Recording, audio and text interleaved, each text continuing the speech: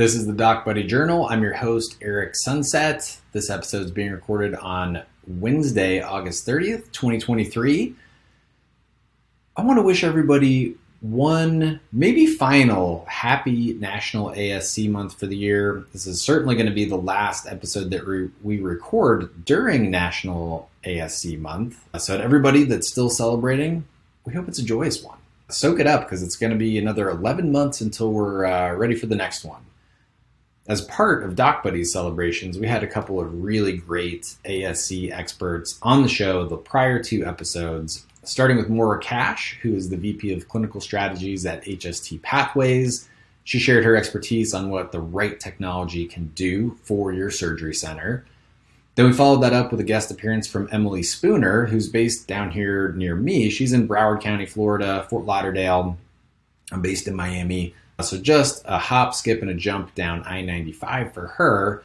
We had Emily on episode 34 to give her take on the right technology in the surgery center, what that can do for your workflows, what that can do for surgeon satisfaction, as well as patient outcomes. And she also provided a few gems around being able to negotiate the price of your supplies. So if you haven't listened to these yet, I highly recommend that you do. It is our prior two episodes in the catalog. And there's actually 4 places now where you can either watch or listen to the Doc Buddy Journal. The episode with Maura marked the first Doc Buddy Journal being put onto video. That means it's on YouTube. Great. Be sure you're subscribed there if you're a YouTube kind of a person. Still available on Apple Pods, still available on Spotify, and we are very much available at any given time on docbuddy.com. To get to the podcasts on docbuddy.com, I'll point you towards our blog page. If you want to watch them, if you want to just listen, we have a player on docbuddy.com that holds all of our podcasts, or just listen to them wherever you normally listen to them. Love it either way.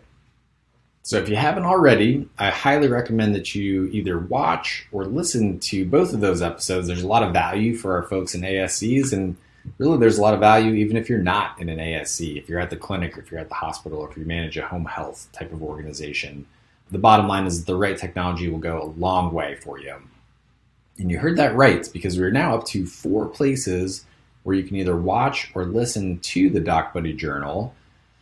If you're a video feed type of person, check us out on YouTube. Get yourself subscribed there. You can also watch our videos on docbuddy.com/blog. All of our blog posts for podcasts that have the video embedded right there. You're still able to listen to us on Apple Pods, on Spotify. We also have a podcast player, so like an audio-only podcast player on docbuddy.com. You can find the podcast page by hovering over resources. So hopefully it's not too big of a disappointment, but this is a man in the arena type of episode. No guest today. We will be joined by a guest next week. We'll keep you in suspense though. You'll have to wait and see. Hopefully you're subscribed so you get the notification that there is a new Doc Buddy Journal available, depending on wherever you like to either watch or listen. And with that, let's discuss OpNote really briefly. This episode, because it is the man in the arena today, this episode is brought to you by our OpNote solution. So for those who aren't familiar, DocBuddy OpNote is the middle of the Venn diagram where the edges are how the surgeon wants to do their operative reports and then how everybody else at the facility that's a stakeholder to that op report wants them to be done. And the reason that DocBuddy OpNote is in the middle of this Venn diagram is because it gives the surgeon what they want, which is dictation. They love that workflow. We know transcription is still huge in the marketplace, but it gives not only the surgeon, but the rest of the facility a truly digital outcome. And that's unlike with what you see with transcription. That's unlike what you see on the either desktop-based voice recognition programs or even the EHR, that those end up not being the surgeon's favorite because they're tied to the desk. With DocBuddy OpNote, you have total mobility. You have the workflow that surgeons like, and then you get that totally digital outcome because of it.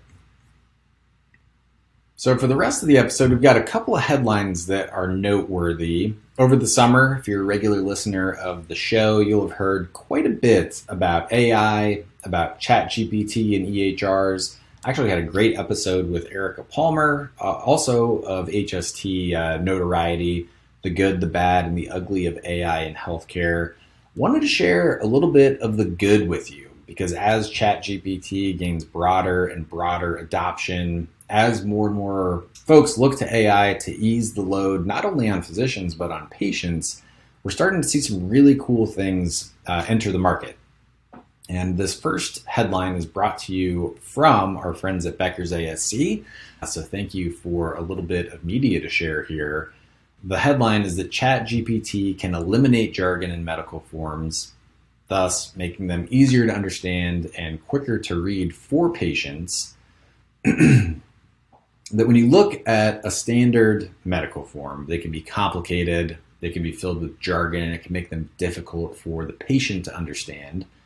And especially so because you're putting these forms in front of people that are already in a stressful moment. And I can relate. Over the summer, back in June, had an appendix taken out. You don't plan on that type of thing happening, but it sure can happen. Anyway, so quick aside there, it's not a whole lot of fun to be going into the operating room or to be thinking about going into the operating room. You get stuck with some forms. Hey, read these over, fill them out, and give them back to us when you're done. So that's not great to be in that mental state and need to comprehend forms. So can ChatGPT help kind of translate some of this? Apparently the answer is yes. Researchers from Providence, Rhode Island-based Lifespan and Somerville, Massachusetts-based Mass General Brigham fed 15 surgical consent forms from teaching hospitals across the country into the AI chatbot, ChatGPT, and asked it to convert them to the average American's reading level.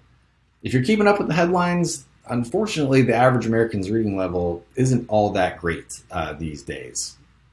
But after running these forms through the language bot, the forms had fewer characters, less words, and it actually lowered reading time from about 3.5 minutes down to 2.5 minutes. So it shaved just about a minute off of the total time, including a reduction in passive voice, which if you're any type of an APA style expert, you'll know passive voice has a very specific place in the written word, and generally using it in a form isn't ideal.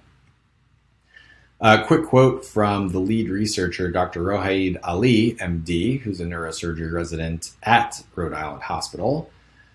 His hope is that this makes it so that consent forms read less like terms and condition statements and more like how they should read for someone who's entrusting their life in doctors' hands. And what's not to like about that? You're taking maybe a somewhat complicated form and you're making it easier to understand. That certainly will go a long ways towards increasing patient comprehension of what they're actually asking to be signed, reduces confusion, reduces any irritation at having to actually sign that form, and hopefully that more relaxed mental state can contribute to a better outcome for the patient. Now, to put this into production as any sort of a healthcare facility, be it inpatient or outpatient at the ASC, obviously you're going to need to get legal and compliance involved to be sure that ChatGPT didn't spit out anything ridiculous, that it didn't wipe away any of your terms and conditions from the form, right? Like, unfortunately, there's liability at play here. But I think this avenue of using these LLMs, the large language models, ChatGPT is one of them, obviously, using the LLMs to make things easier for patients seems like the quickest road to gains in efficiency to me. And the reason for that is, like we just said, you're going to need to get legal and compliance involved because somebody needs to double check its work. When we talk about putting ChatGPT into an EHR, who's going to be the one checking its work? Are you going to be asking the patient who really doesn't have a great understanding of that EHR output to review their own note? No. Are you going to be asking an MA to do so? Well, no, they're more than likely capable, but they're not the doctor. They're not the rendering or overseeing physician. So then who's going to have to double check its output? Well, you're going to be asking that already burned out physician to double check that whatever you just asked ChatGPT to put into the chart, to be sure that it's correct, to be sure that it contributes to that patient's positive outcome, that there aren't any type of safety issues, drug counterindications. Is the drug even on the patient's formulary? Depending on your place of service, you're going to be relying on that physician to both enter data and then double check it, at least in my estimation, And that's something that they say, they being the physicians, that they don't want to do. They're already burned out because of the technology they have to use. So you're going to ask them to do even more with the technology that they don't want to use. I don't really see that happening. But progress marches on, technology marches on. I hope to be proven wrong, because anything we can do, this is a core tenet of DocBuddy, anything we can do to make the physician's day easier, to get them away from feeling like they're chained to their workstation or to their computer, that they can't leave their laptop alone for more than 5 minutes at a time, would be a good thing. So we will see. And that's actually kind of a nice segue to our second of two headlines. So a little bit shorter show this week, I think we'll end up with. That's okay. It's a holiday week. We got Labor Day coming up on Monday. I think everybody's plans, hopefully everybody has some really great plans for Labor Day, and I bet you're already thinking about them if you do.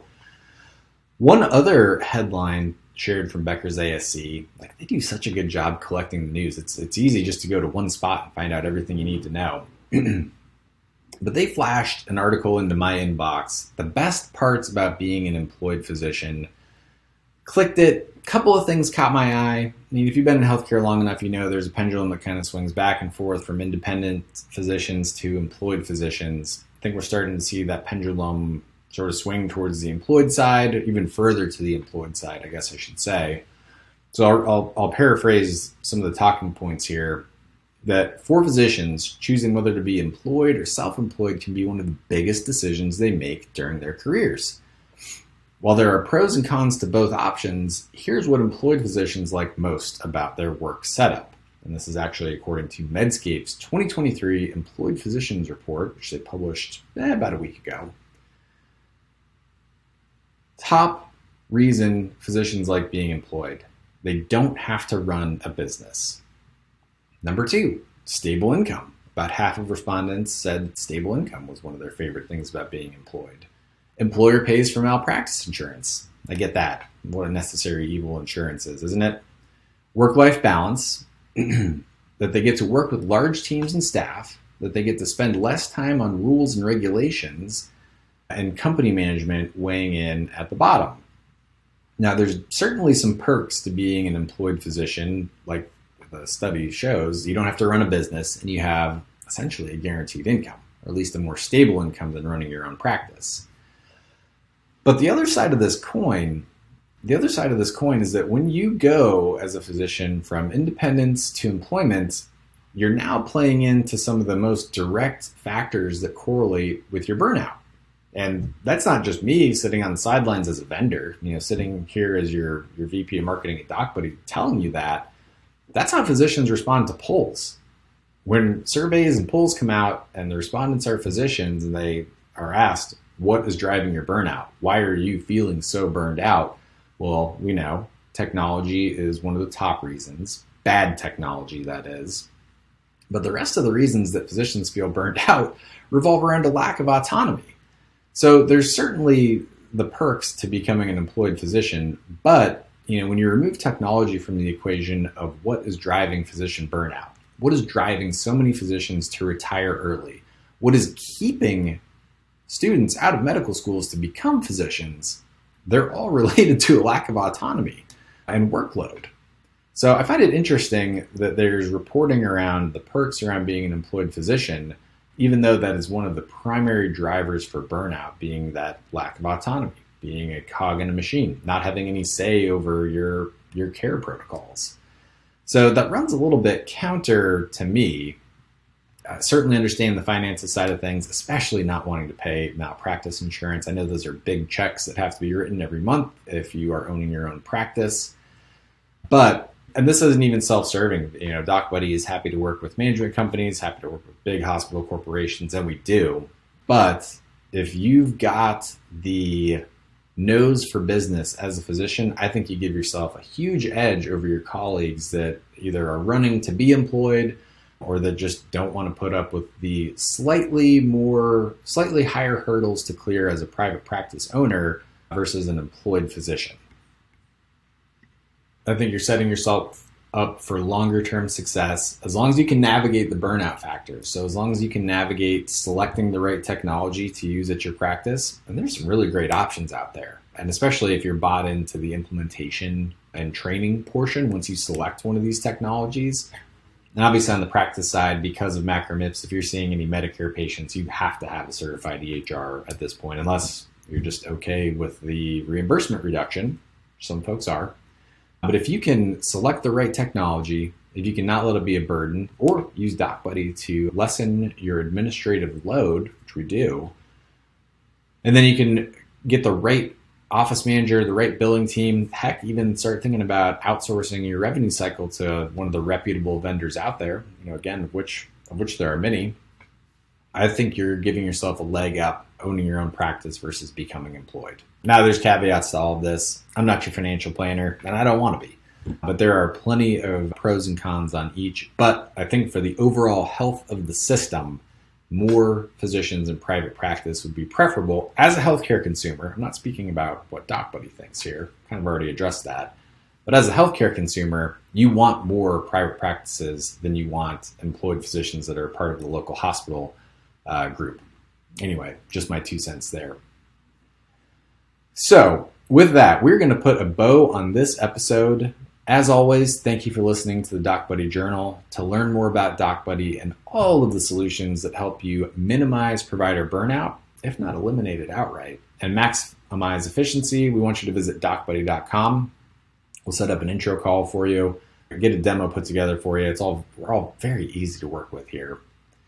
And in closing, once again, be sure you're subscribed on Apple Pods, Spotify, YouTube, and you can always watch us on our site, docbuddy.com. You've also got the option to follow us on LinkedIn, where we post the juiciest, tastiest nuggets from our podcast for your short form consumption. Until next time, and once again, thanks on behalf of the entire DocBuddy team. I'm Eric Sunset. We'll talk to you after Labor Day.